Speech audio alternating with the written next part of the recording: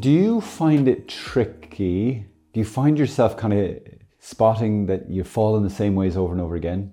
Maybe in small things, maybe in really serious things. And you can't seem to stop. No matter how many confessions you do, no matter how much prayer you do, no matter how much advice you get, you keep going back to the same sin over and over again. Well, that would put you with most of humanity, most of the church, certainly. So what do we do in this situation? Because the Lord does desire freedom for us. What is helpful? So there's a couple of things. I'm just going to talk about one of them today that I have found really helpful with this. St. Thomas Aquinas, he says that we never choose evil for evil's sake. Like the human will is incapable of seeing that something is entirely evil and then choosing it because it's entirely evil. We kind of see some good in it and we're choosing it for the sake of the good bit. Whether it's just a perceived good or it's just a purely selfish good, and we recognize, this is going to hurt other people. We're able to sort of not look at that stuff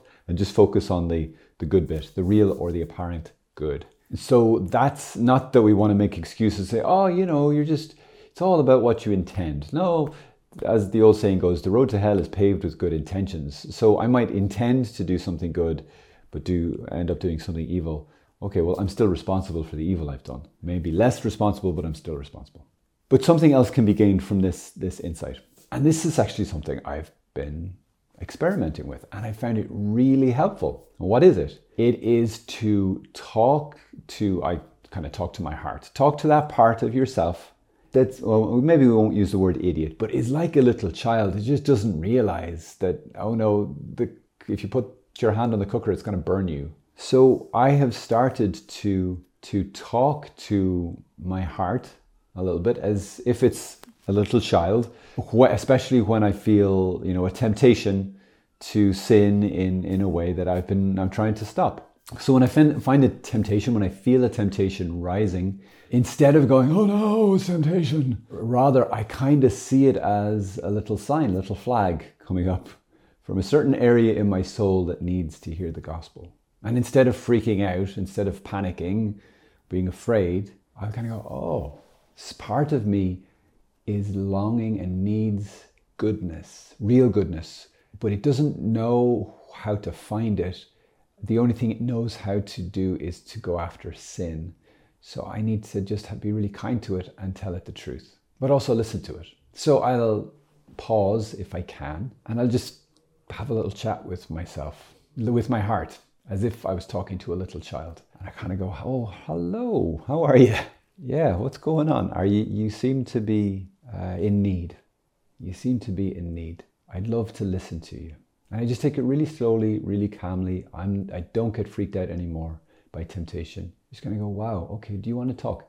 And I realized that, that these urges and these movements of the heart, it's actually just hungers of these hidden, strange, underground places inside of me that actually just needs the love of God.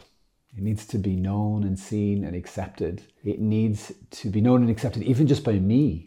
That I'm, as St. Paul says, an ambassador for Christ. That obviously the gospel, in me hearing it and it entering into my intellect, hasn't actually gotten down into my heart, into some parts, the bones of my soul, you could say. So I need to be an evangelist to my own heart, and I need to proclaim the gospel to myself in a way that those parts of me can understand. So that's what I've started doing. And I've started saying, I accept you, in this situation. It's okay that you have need. It's okay that you are hungry for love. It's okay that you're whatever it is. If you want to tell me, if you want to share that with me, I'd love to listen to you.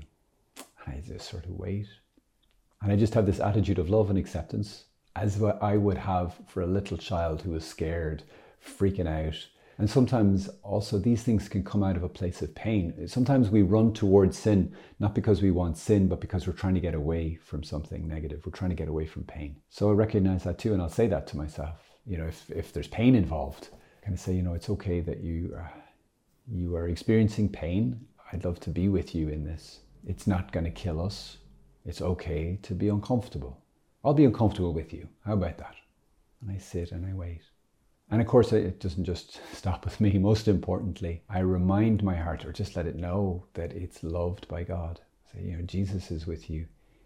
you are perfectly and totally loved and accepted by God right now. And I'll just repeat that to my heart.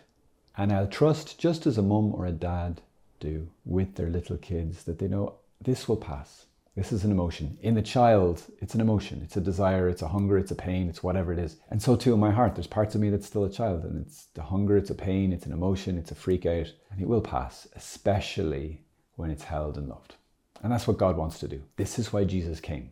He came to forgive our sins, to cancel that debt, to give us a hope for heaven, a confidence and a confident expectation of getting to heaven because of his goodness. And also that the love of God could be manifest to us, could enter into our heart by the Holy Spirit, and that our hearts could experience it. Every single part of us could know and experience the transformative, saving love of God the Father in Christ Jesus.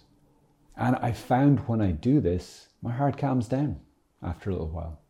It doesn't have to escape from pain or reality. It doesn't have to act out in some way that it thinks is good, but it's actually sinful. It's actually getting what it needs. So there you go. That's my little thought. Sure, give it a go if you like. And I hope that helps. God bless you.